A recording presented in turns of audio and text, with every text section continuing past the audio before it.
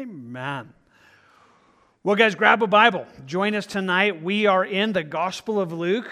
We're making our way on Wednesday nights through the Bible, about a chapter at a time. Tonight, we're going to do Luke chapter 13. So hopefully you got your Bible and you're making your way there, whether it's, again, physical, electronic, one way or another. Join us so that you're a part of this.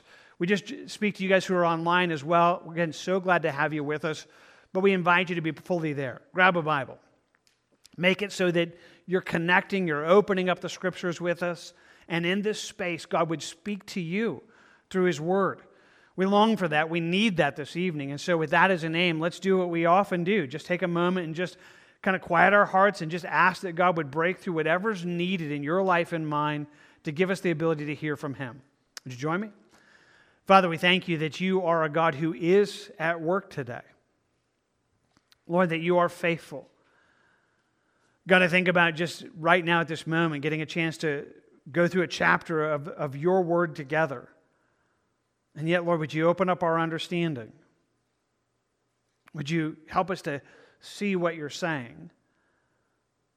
And then, Lord, would you do that which is just so much more real in that sense, so much more needed? Would you take it and just affect our lives right in the place where you want it to be changed? Would you give us the ability to hear that, just to hear what you're saying to us tonight, so that we'll know it, that we could leave this place going, I know what God was talking to me about. God, you're faithful, you're able to do that. I just want to admit I'm not. That's not in my power. That's not in my strength. Well, the only way that we're going to get this, the only way that we'll hear from you is by your faithfulness. So God, believing that, asking for it, and trusting you now, we ask for your work in this moment. We do so together in Jesus' name. Amen. Amen. Luke chapter 13. As we find ourselves here this evening, in many ways, this chapter deals with something that we'd often talk about as something like your worldview. You might even know exactly what I mean when I say that, but there's a way in which you view the world. That is, events unfold as you see things happening around the world. There's a perspective with which you gauge that. In many ways, that's kind of where we are this evening. Jesus had just finished spending a section of time talking to us about eternity, about us having a heart for eternity, which is where we were last week, having this perspective on that kind of just Maranatha, the Lord come, and believing in that. And yet now he kind of brings us to this place that much in this chapter, both through parable and accounts, again, it's going to challenge us to say how we're seeing the world. And maybe as we do so this evening, it'll only just encourage you in the things that are there. Or maybe there might be some things that you need to change the way that you're viewing things. So with that as an aim, and that is what we're going to look at, let's just begin. The first section is found there in the first 5 verses. Would you just notice it with me? It says in verse 1, it says, there were present at that season some who told him about the Galileans whose blood Pilate had mingled with their sacrifices. And Jesus answered and said to them, do you suppose that these Galileans were worse sinners than all other Galileans because they suffered such things? I tell you, no. But unless you repent, you will all likewise perish. Or those 18 on whom the tower of Siloam fell and killed them. Do you think that they were worse sinners than all other men who dwelt in Jerusalem? I tell you, no.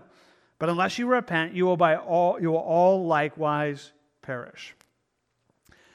They're there. They're going through some things, and they bring Jesus this question. They bring him a question about things that are happening, and they're the kind of things that sometimes would fall under that category of acts of God. You know what I mean by that? That kind of insurance policy thing where it's like, okay, these things are abnormal, or these things are huge things. And there were a couple of them. One really was an act of terrorism in many ways. Pilate really had enacted much that was taking place. There was a space where he'd actually sent his soldiers dressed as kind of just normal people in the midst of the crowd, and in the midst of kind of one of their protests, he had slaughtered many of them. And it caused this whole thing that was his way of saying, hey, don't defy me, kind of a Roman governor in the midst of that.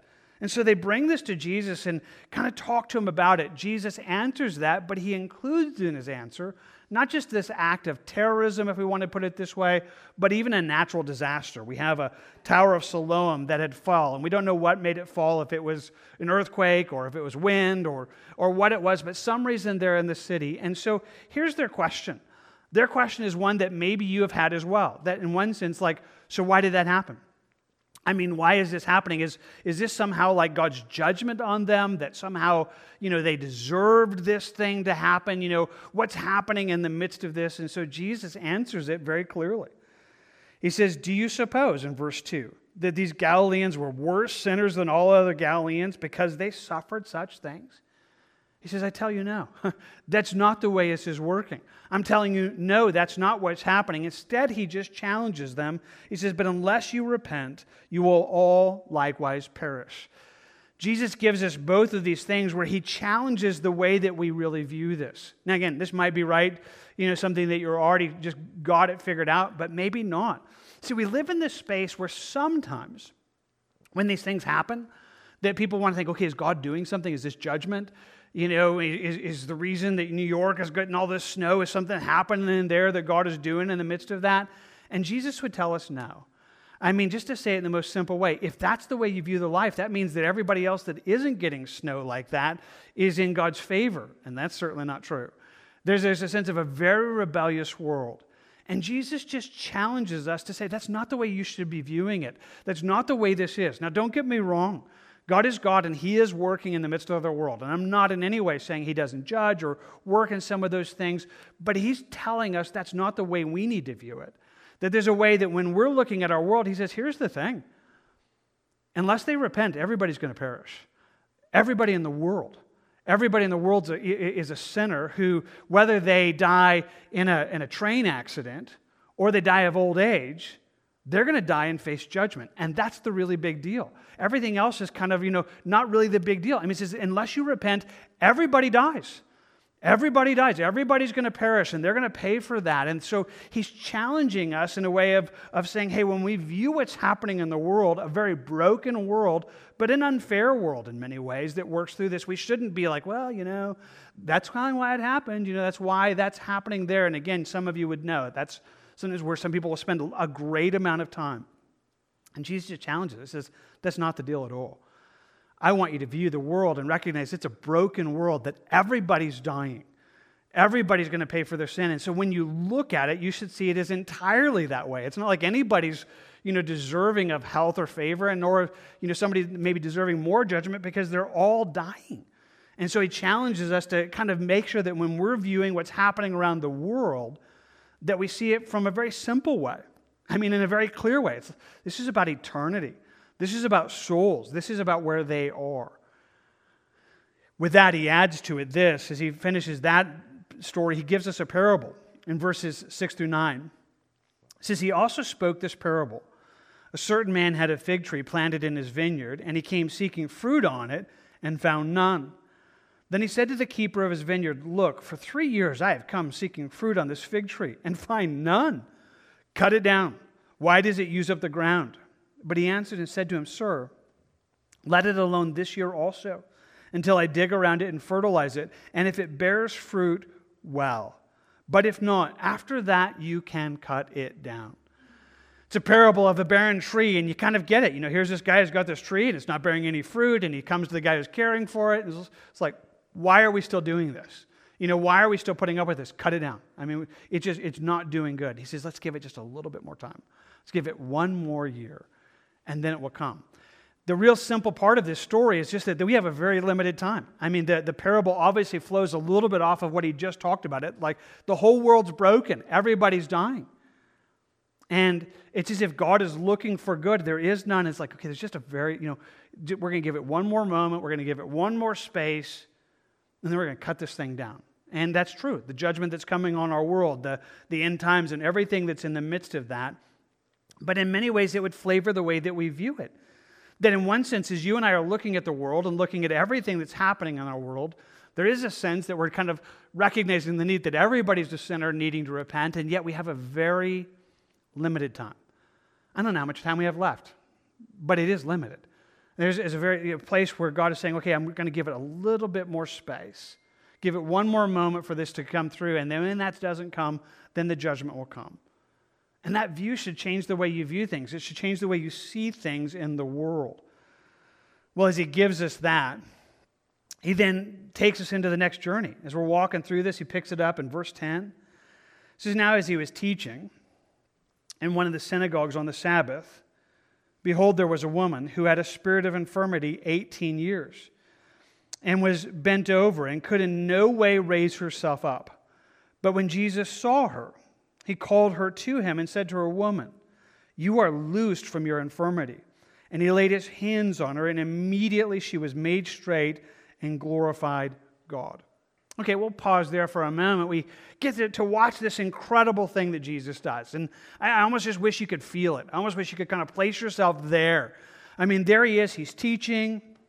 It's a Sabbath. It's a gathering of God's people in the midst of the things, or people seeking God. And there's this woman who's been, kind of had this bent over, hunched in one sense, this infirmity for 18 years. She was bent over, could no way raise her up. We'll know more in a moment. There's actually a satanic cause to this. He's going to tell us that Satan had done this in her life. And without spending a ton of time on that, it's one of those balances for us to make sure that we think through. Not every sickness is satanic, but not so we shouldn't be that, we're going to fall into that category that we see everything that way. But there is satanic things. Satan really is involved to it, and some of it are. And that's where she is. She's actually in this place, and so Jesus sees her, and he calls her. I mean, just kind of trying to imagine this. I mean, they're kind of in a gathering, if you want to picture it like a Sunday morning kind of thing, and it's all done, and he sees her and says, he calls her. He calls her to, hey, come on over here. And so she begins making her way to him, and he just tells her, verse 12, woman, you are loosed from your infirmity. And he laid his hands on her, which is a beautiful thing. And immediately she was made straight. I mean, just immediately up. And she is so excited. She's glorifying God. It's just a beautiful moment where Jesus has just done this amazing thing, where he's touched a life, where he's restored, where 18 years have just vanished away. And you could only imagine what must be happening within this woman's life. I mean, just the joy that she's feeling. It's like she is absolutely glorifying God. It's this great moment. Jesus has touched. He's blessed. He's rescued. But that leads us to the next part of the story. Verse 14. But the ruler of the synagogue answered with indignation because Jesus had healed on the Sabbath. And he said to the crowd, there are 6 days on which men ought to work. Therefore come and be healed on them and not on the Sabbath day. So you get this man, this religious leader, and he's angry. And it's important to kind of understand just the position he had. I mean, this is the synagogue. It's a gathering of people who are seeking God within the Jewish culture, kind of somewhat like church today, if you want to think about it this way. But this guy isn't just present. He's the man in charge. He's the ruler. He's the one that has the most esteem or the most power in the midst of all that. And he looks on this and he's angry. Now, he's not angry because the woman's healed. I mean, as far as we can tell. Who knows if that, he's not just frustrated with Jesus for that, but that's not the reason he gives. The reason he gives is because the way that she's healed, she happens to be healed on a Sabbath. The Bible had given in the Old Testament that God had called his people to rest on the Sabbath, specifically the Jews, in honor of that. They'd taken it very seriously, but it created a very strong legalistic tendency out of it. And so in his mind, this was a violation of the Sabbath. Let's just be clear. It was not. It is not a violation of the Sabbath, but he is. And so he's frustrated with Jesus. He's actually angry. He's actually angry and probably in his own mind thinks he's right. I mean, he's in this place of saying, you shouldn't do this. I mean, there's 6 days you can do this. Why do this today? This is not the right way to do this. And so Jesus answers in verse 15. The Lord then answered him and said, hypocrite, does not each one of you on the Sabbath loose his own ox or donkey from the stall and lead it away to water it? So ought not this woman, being a daughter of Abraham, whom Satan had bound, think of it, for 18 years, be loosed from this bond on the Sabbath? And when he had said these things, all his adversaries were put to shame, and all the multitude rejoiced for all the glorious things that were done by him. I mean, Jesus just absolutely exposes this guy's hypocrisy. He says, you would take care of your animals on the Sabbath. You feed your animals, you water them, and you don't think God should bless somebody on the Sabbath? You don't think this woman who has been in this cursed position that Satan had bound, and again, Jesus just almost with dramatically, and he just says it. He says, think of it. 18 years. He says she was loose. This is a good thing. It's a right thing for happening, and Jesus seeks to expose in so many ways what's happening here.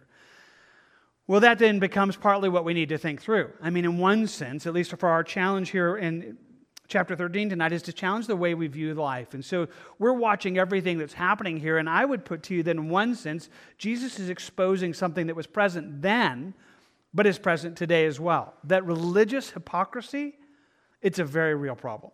A place where in the name of God, sometimes people it can be an external thing, it all can be for going through the motions, and in so doing, it can be things that resist the very things that God is doing. So let me just play this from two different angles. There's a piece of me that wants to make sure that I'm not on the side of the hypocrite. There's a piece of me that looks at this and thinks, sometimes I could be that way. Kind of wanting God to do things my way and my timing. And it's like, this is not the right way to do it. I mean, I don't know if you ever feel like God does things in the wrong way. I do at times. And so sometimes I could recognize, hey, it's like, what? I don't want to be that way. I don't want to be someone that in any sense, finds himself resisting what God is doing. And so there's definitely a sense of that. But on the other side of it, there's also just a recognition that this is things that we're going to have to deal with. That there is something in this life that part of seeking to live out for God and walk in a world that's fallen is that you're going to come face to face with this. If you haven't already, I would be surprised. But you will. Places where that in one sense, as you're trying to serve God and just live for Him, you're going to come against people who, in the name of God, in the name of things, will stand strongly against both who you are and maybe how you do it in a way that's both demeaning and ridiculing. And somehow just watching Jesus deal with this is both helpful and just a reality like, okay, that's part of this world. That's part of what we're dealing with. We're dealing with a world that in one sense, has all these things that are happening, and yet we're looking at a sinful world, a limited space, and yet in the midst of it, one of the realities that we have to face is this. There's a bunch I could say on that, but I'll just leave it except to say it's not my favorite part of it. I mean, when I think about the broken world that you and I live in, I'm sad by the brokenness, I'm sad by the things in there, but sometimes some of the most hard things to deal with are the religious weirdnesses that happen in our world. That in one sense, I just wish it wasn't that way. I wish it was all black and white. I wish it was all like, hey, this is good and this is bad. But there is this in-between at times where it's like, okay, you're in the name of God, you're doing things that are entirely outside of God's character. And yet, somehow, just knowing that Jesus is showing us this gives us a perspective of that. That's a reality that we indeed have to deal with. In fact, it's right there that Jesus adds to it a couple of parables that will press it in a little bit harder. Pick it up there in verse 18. It says, "Then he said, 'What is the kingdom of God like? And to what shall I compare it? It is like a mustard seed, which a man took and put in his garden, and it grew and became a large tree, and the birds of the air nested in its branches.' And again he said, 'To what shall I liken the kingdom of God? It is like leaven, which a woman took and hid in 3 measures of meal till it was all leavened.'" Okay, 2 parables, same reality, or talking about the same thing. These 2 parables are about the kingdom of God. Now, the kingdom of God, we would probably, use a different term. We might call it Christianity. And yet the kingdom of God isn't just the things that call itself Christianity, it's what God is doing, His reign in the world. It's what we pray for, right? We're taught to pray in the Lord's Prayer, "Your kingdom come," which is a statement both of God saving people and drawing people to Him, but it's God's work. And so when we think about the kingdom of God at this moment, again, the perspective of this is we're thinking about God's work in our world. We're thinking about what God is doing. And so now we're not just talking about kind of false things. We're not just talking about kind of the hypocrisy of people that say they are Christians and are not. Now, in some senses, we're talking about the very kingdom of God, the church of Jesus Christ, the things that are happening into this. And He gives us, again, 2 parables. The first one is a mustard seed. He said, you look out at this, he says, "What shall I like in the kingdom of God? What can I compare it to? It's like a mustard seed," which, if you know the story, is the smallest of all seeds, he said. "But you take it and you put it in his garden, and it grows. And this mustard seed becomes a large tree, he says. I mean, it's kind of this massive growth that seeks to happen. Doesn't always happen with mustard seeds, but he's kind of using it as a picture of that. He says, so what happens when this seed kind of explodes? When real things begin to happen, when this little thing begins to grow bigger, he says, here's what happens. He says, the birds of the air nest in its branches. That the birds become a part of that. Now, in all of the parables, there's something that we sometimes talk about as parabolic consistency, that Jesus doesn't make things weird. In the parables that he uses, it's a picture of Satan. It's a picture of, like, when you think about the parable of the sower. Satan's like the bird of the air that comes in to snatch the seed away. And so here he's telling us that, in this place of growth, that Satan will nest in its branches. Hey, more on that in a second. Let's keep going. Verse 20, what shall I liken the kingdom of God? It's like leaven, which a woman took and it hid in 3 measures till the meal of it was all leavened. So he's got this big, thing of dough. You put a little bit of leaven in it. If you've ever kind of baked, just kind of mixing that into the leaven permeates the whole thing, permeates the entire deal. Now, leaven always is a picture of sin. It's a type of sin and kind of that permeating effect. Now, I probably ought to pause here and say, you might have heard this differently, or maybe even have thought about it differently. Sometimes people have tried to use these parables as a positive thing. To say, hey, the church is going to get big and we're going to permeate the world, and these are, kind of positive things. But again, that would take it both out of the context that we're in, and we kind of mess up the imagery that's found all the way through it. And so instead, he's letting us know some really hard things. That in one sense, when we think about God's kingdom, that these things are a part of what takes place in the midst of it. Now, again, I just want to say this as careful as I can, but as clear as I can. This is not one of the most beautiful truths found in our world. This isn't one of those things that you're going to go, oh, I'm so glad it's this way. At the same moment, it's incredibly life-giving to have Jesus explain it to you so that there's no surprise in the midst of it. So what did he just tell us? Wherever there is a move of God that explodes, where there's big growth that's happening, where this little seed all of a sudden begins growing, Satan's going to weasel his way in. He always does. He always does. That'll become a target for his. It shouldn't surprise us. If a church is growing, if a movement is happening, it should just be like expectation, like, okay, Satan's going to get involved. There's going to be something in the midst of this that Satan's going to seek to find his way into the tree itself, find his way into the quarters of whatever's happening so that he can seek to be a hindrance. Not a surprise, but it is a part of it. But that's not the only problem. Because Satan's not the only one that messes it up, we mess it up. That we are, even though God has worked into our lives, we are sinners. And so leaven is this one of these things that whenever there's a work of God happening, it can so easily get permeated by sin, and it just shouldn't be a surprise. Now, again, I'm not sure how to even try to say this as clear as I need to say it, but again, for some of you, you're going to be like, I wish I had known this years ago. I wish I had known this before I actually came exposed to it. If you're not aware of it, then I hope to give it to you in a way that protects you. Because I'm telling you, it shouldn't be a surprise. If there's something happening, if there's a work of God happening, again, maybe a church or even a Christian band or whatever it is, it shouldn't be surprising if God begins working that you should almost expect it. It's like, okay, Satan's going to show up because he always shows up. It just shouldn't surprise me. And it also shouldn't surprise you that sometimes Christians have a tendency to kind of put our own touch onto things, and it actually begins to mess it up. Without spending a ton of time on this, here's the way it works. Maybe you're aware of it. Maybe you're aware of just the world in which we live in, and sometimes you might have looked out there and thought, I wonder why there are so many Christian churches. Why are there so many denominations? It's not an easy answer, but one of them is this. Because often what happens is a denomination or a church will start, things will go really, really well, Satan will begin weaseling his way in, people in their own sin will begin messing it up, and it just begins to kind of, get problematic, and so God does a new thing. And now there's a new church, and now there's a new denomination, and there's this new work, and history has been marked by this.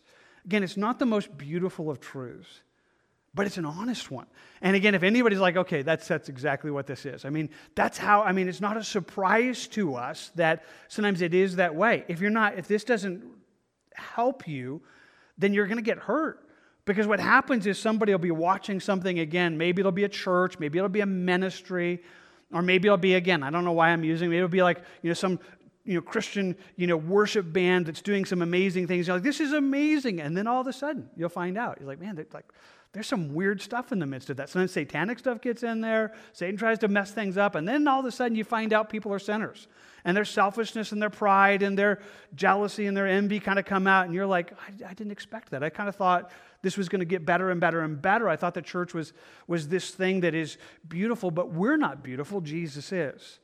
And there's a reality of kind of just understanding that Jesus is just telling us, hey, that's how the kingdom of God, that's the struggle that we're having in the world in which we have. Now, the kingdom of God's going to win. Jesus pulls us out in the end, and he's going to rescue. But in the same moment, it gives us a perspective of this life that should be, again, helpful. Again, my challenge is to you is it should be the worldview you have, so that when it happens, you're not like, devastated. I can't believe that ministry went bad, or somebody, messed it up, or Satan kind of got in there, and, all of a sudden you should have been like, I was expecting it. Because you know what? If God's working, Satan's going to resist. And you know what? Given enough time, people will always permeate the things that they touch with sin.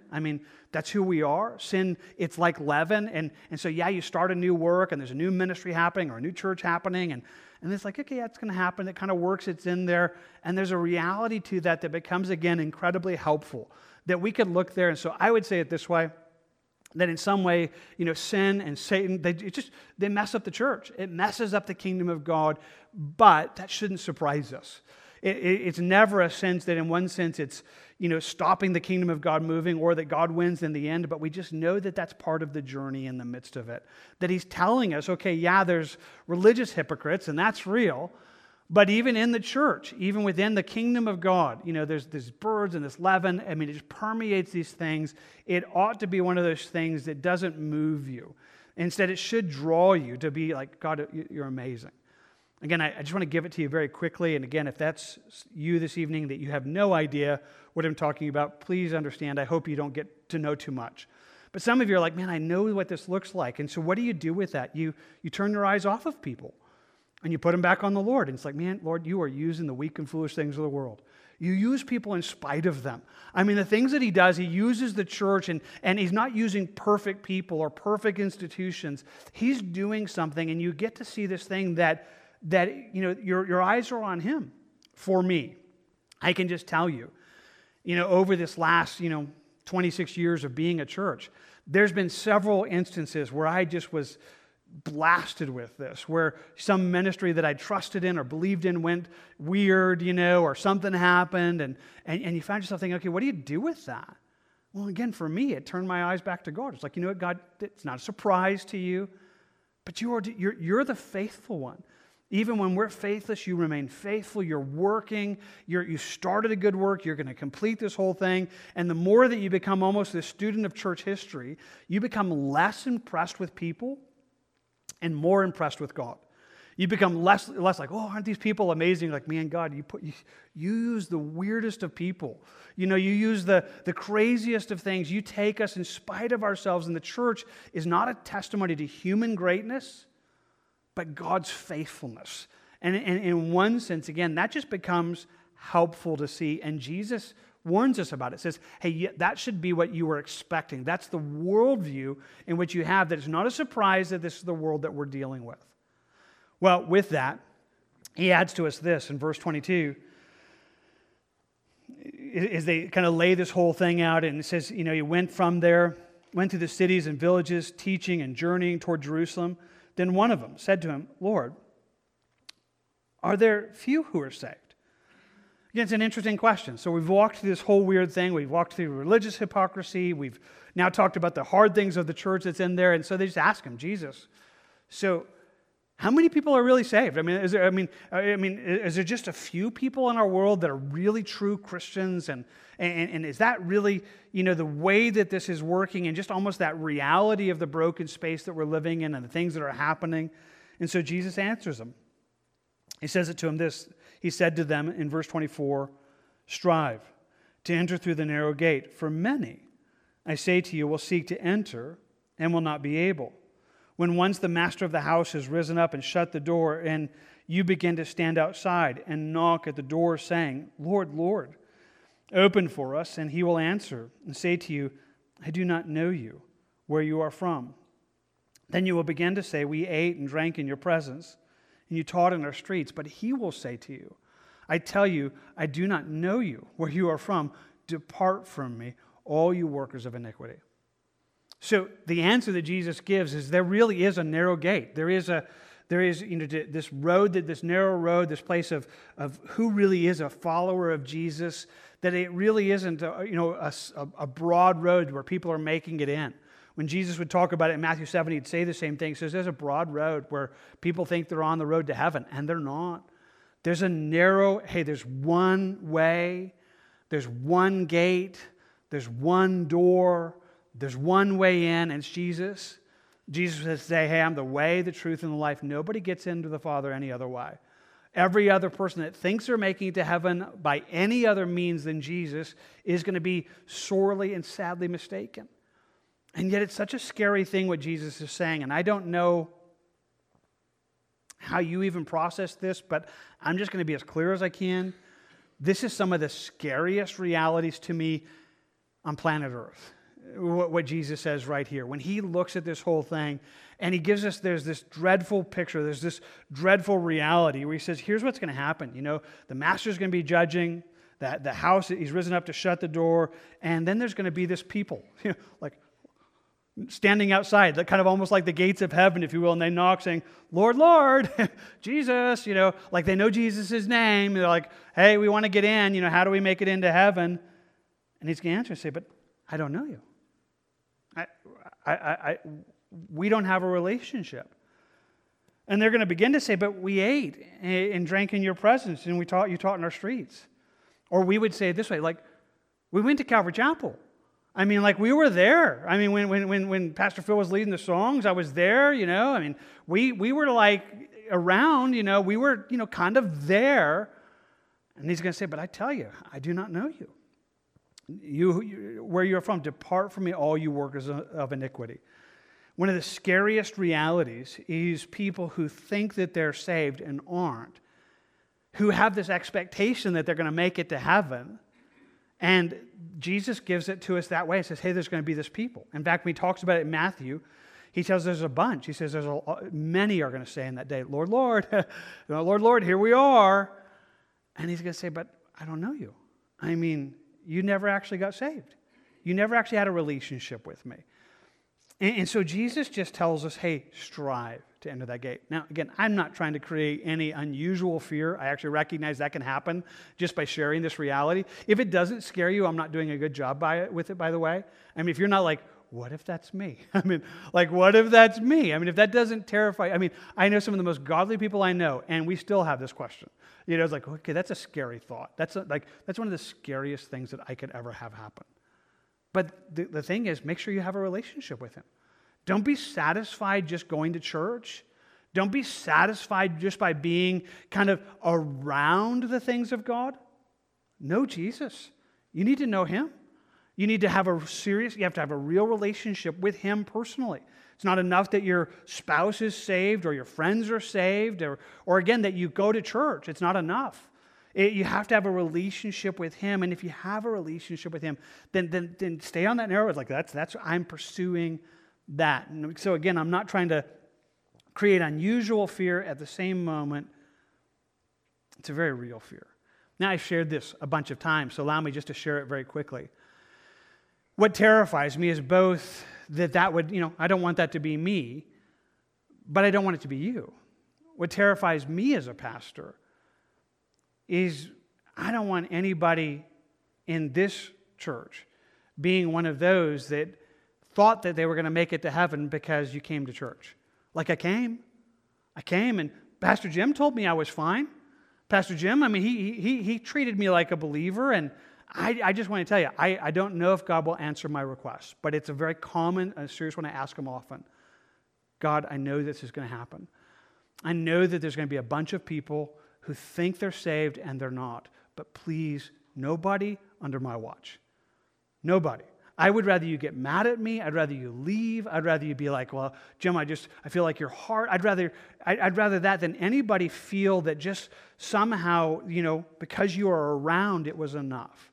And so I'm pleading with you, if that's you, if you don't have a relationship with him, if Jesus would say to you, I don't know you. We don't have a relationship, you and I. You don't know me, and you're not saved through me. You don't have that testimony of a believer where, this relationship is a personal relationship. If that's not you, then by God's grace, I'm pleading with you today. Hey, that's what you need. I mean, there's only one way out of this broken world. There's only one way into heaven, and it's Jesus. And it's not just like a password. It's not like, well, Lord, Lord, I know who you are. It's not like you can get in the gate just by saying Jesus. It's a relationship where Jesus says, I need to, he tells those who are left outside, I don't know you. I don't know you. We don't have that. So I'm pleading with you for that, and yet it's such a scary reality. In fact, when he explains it more, he says it this way in verse 28. He says, there will be weeping and gnashing of teeth when you see Abraham and Isaac and Jacob and all the prophets in the kingdom of God and you yourselves thrust out. He says there's going to be this group of people who they don't make it in. They don't get into heaven, and they're going to be weeping and broken and crushed and so sad in this moment. He says they're going to come from the east and the west and the north and the south, and they're going to sit in the kingdom of God. There's going to be believers coming from all over the world that have this true relationship. And indeed, those who are last will be first, and the first will be last. And kind of is this picture of both speaking both to the Jews, but also just in this world. Like there's going to be those who seemed like they had nothing in this world, but they have Jesus in their end. And then there are going to be people that had everything, and they lose everything. And this moment's going to change everything. And so there is this serious moment of just thinking, okay, that's the way I need to see this. And again, if that's you this evening that doesn't have that confidence, then I'm calling you to this relationship with Jesus. But if you have it, then I'm calling you to have that view that we're looking on this. We're looking at this whole place that we should say, okay, kind of just putting it simple, and I kind of had to compare, be on the narrow road, know Jesus, make sure that that's who you are, that's what you're seeing, and in the midst of it, that's kind of how you see our world. So again, we're challenging your worldview. Like you should look out at the world and go, like everybody's a sinner. And if they don't repent, they're going to die. And I don't know how much more time we have left. It's just a little bit. But in this world, there's religious hypocrisy. There's sin and Satan to mess up the church. But there's a narrow way out of this, and it's Jesus. And it's the only way out. It's how you need to see it. It's how you need to see the world. It's how all of this is working and calling us to have that view that would be like that's the way that challenges everything that I see. As he gives us to this, kind of a little bit alongside it, but still helpful. Verse 31 says, on that very day. So there he is. He's just shared this really heavy moment. He said, some Pharisees came and said to him, saying to him, get out and depart from here, for Herod wants to kill you. Okay. So Pharisees, again, these are the guys who are enemies of Jesus. They're resisting him. And they just come to him and talk to him about Herod. Herod is a ruler there in Jerusalem. Pilate's actually there as well. Herod's kind of holding kind of a lower kind of rule within Jerusalem, and lots of weird political intrigue, lots of real political power. But Herod's really got it out for Jesus. In fact, Jesus doesn't even see Herod till the day that he goes before the trial. And if you know the story later in Luke, Herod finally gets to meet him, and he's like so excited, and Jesus absolutely ignores him. Doesn't tell him anything, which is interesting all by itself. But in one sense, here you have this moment where the Pharisees are telling him, hey, the government's against you. The government's out to get you. Herod wants you. He wants to end you. He's seeking you. You should run. You should be terrified. You should be afraid. And Jesus' answer is fascinating. He said to them, go tell that fox, behold, I cast out demons and perform cures today and tomorrow, and the third day I shall be perfected. It's a pretty bold statement. It's this bold, almost like, hey, just go tell him that fox, which is, kind of a sense of both his, kind of trickeriness and just, hey, you just go tell him, I'm doing what I'm doing. I'm going to do this today. I'm going to do it tomorrow. The third day I'm going to be perfected, and begins to foreshadow into the cross and the resurrection. But it is a sense of saying, this is unstoppable. I mean, you just go tell them that, yeah, I'm going forward, and we're going to do all this, and then I'm going to die, and I'm going to rise again, and there's absolutely nothing he can do to stop it. Nevertheless, in the midst of it, he says, nevertheless, I must journey today. and tomorrow, and the day following, for I cannot be that a prophet should perish outside Jerusalem. That in many ways he's looking at it, says, we are going to have to journey, but I'm not moving because I'm afraid, but because we're making our way to Jerusalem. That's where I'm going to die.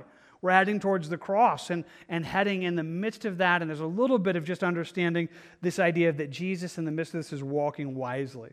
So again, as we're kind of thinking this through as a worldview perspective, there is a sense of thinking about oppression and thinking about everything that's there, and there's just a perspective that Jesus gives which is absolutely fascinating.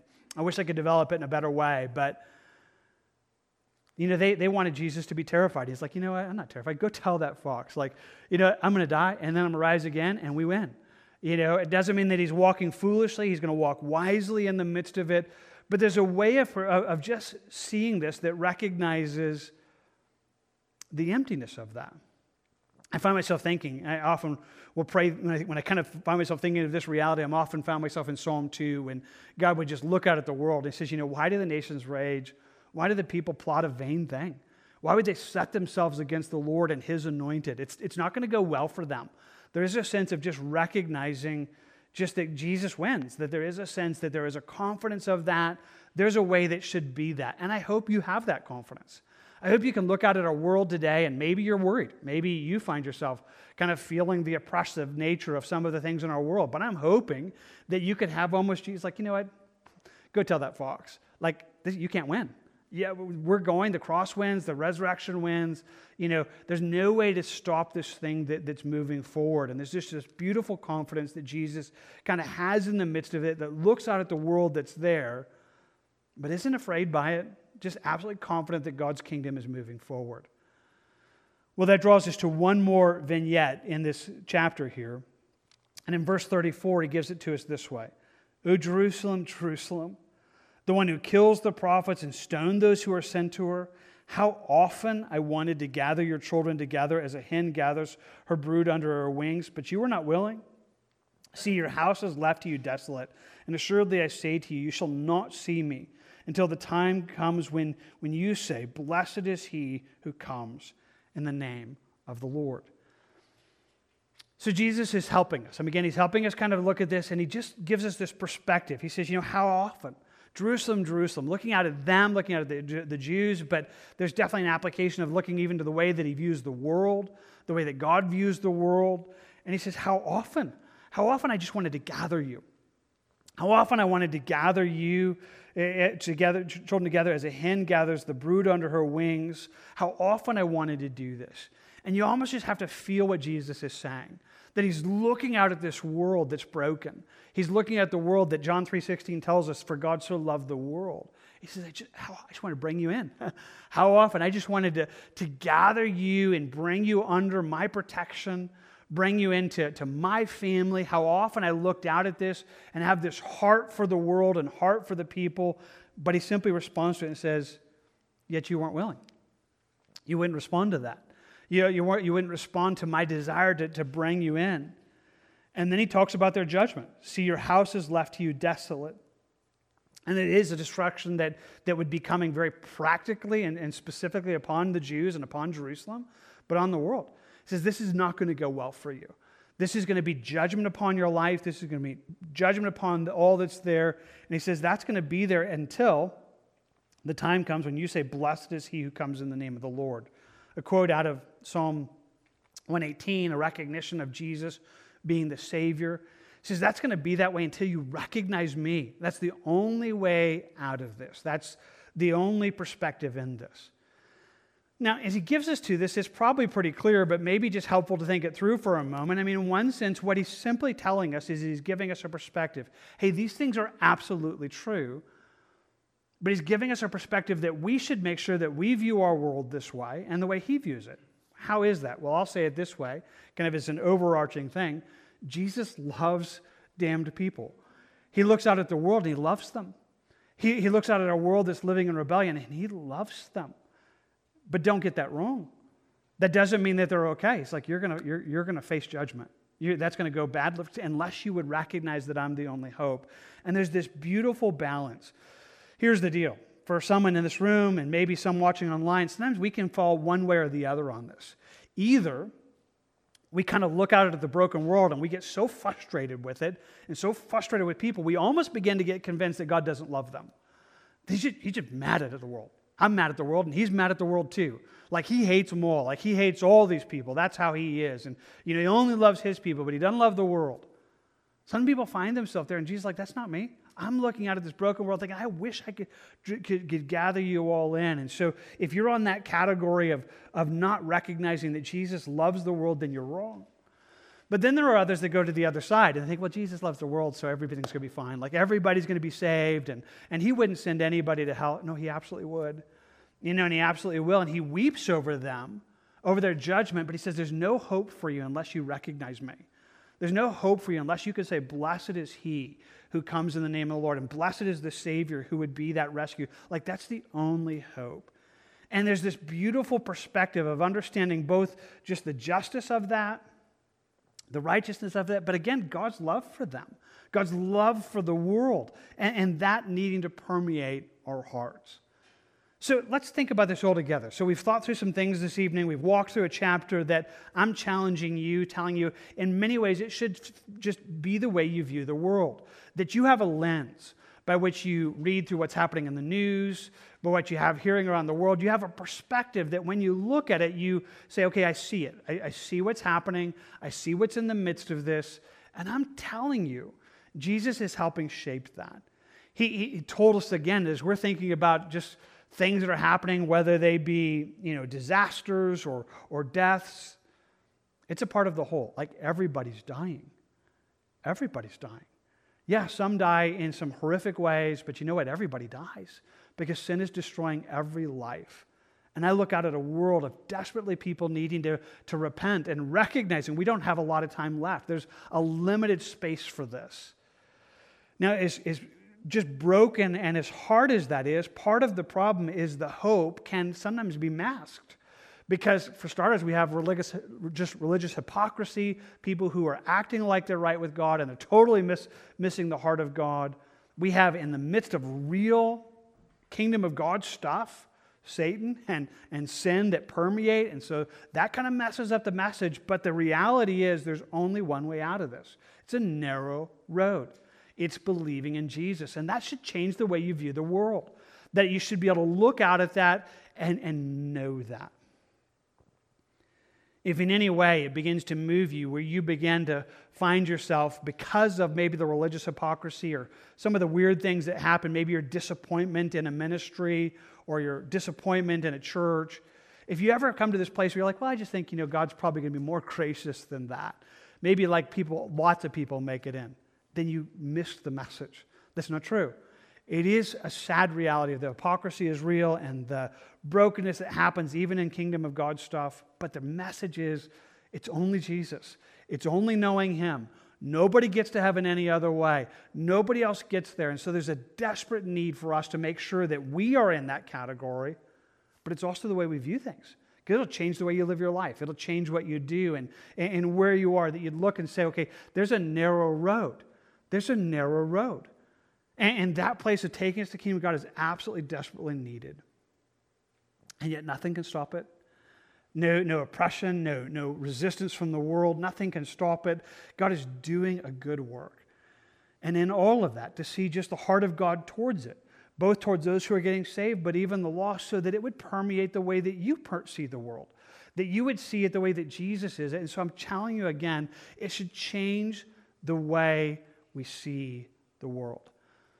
So as we close, I just want to ask this. Maybe you're here this evening and you're like, I got all those. I mean, yeah, I need to grow in them, but I'm doing pretty well. Good. Then praise God. But maybe you could be honest and say, you know what? Some of that I understand. Some of it I struggle with. I'm not sure I see the world that way. I'm not sure I understand it clearly that way. There's something honest in just telling God I need growth in that. I need to see this the way you see it. I need to make sure that the lens by which I'm looking at the world is the lens which you're showing me, because this is true. And so maybe just in this quiet mode, as we kind of move into a song, as I lead us in prayer, just longing that you would be able to say, okay, God, what is it I'm needing to do? What is it that needs to change the way I see the world? So let's go before God. Let's ask him that, and may he help you to see it as he sees it. Jesus, thank you so much for your words. And I just say afresh, God, I know that you've given us the truth, that Jesus, you've spoken to us the truth. God, as we've talked about worldviews and the way that we see the world, I pray that you'd help us to see it biblically. That we wouldn't be moved and shaken by all the weird things that happen in the world that sometimes shake people so badly. Thank you for telling us the truth. Thank you for telling us exactly what it is and where it's going and what this looks like. God, there are some here this evening that they could look through this list and recognize there's need to grow in maybe many areas, but feel fairly much like, okay, yeah, this is the way I see the world. That your truth has already kind of given them a perspective to see life this way. Thank you, Lord, for that. Strengthen that. And yet, Lord, I just ask you right now, Lord, you know us personally, and just I pray for each one of us, if there's one of these areas that we're not there, like we read it, but we don't see it, struggling to just embrace that what you are saying is absolutely true.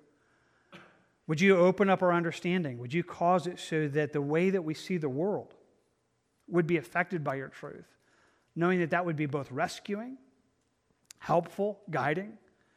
God, take that and permeate us both tonight, but in days to come, so that we would not be surprised, also be encouraged, and be passionately pursuing just your work.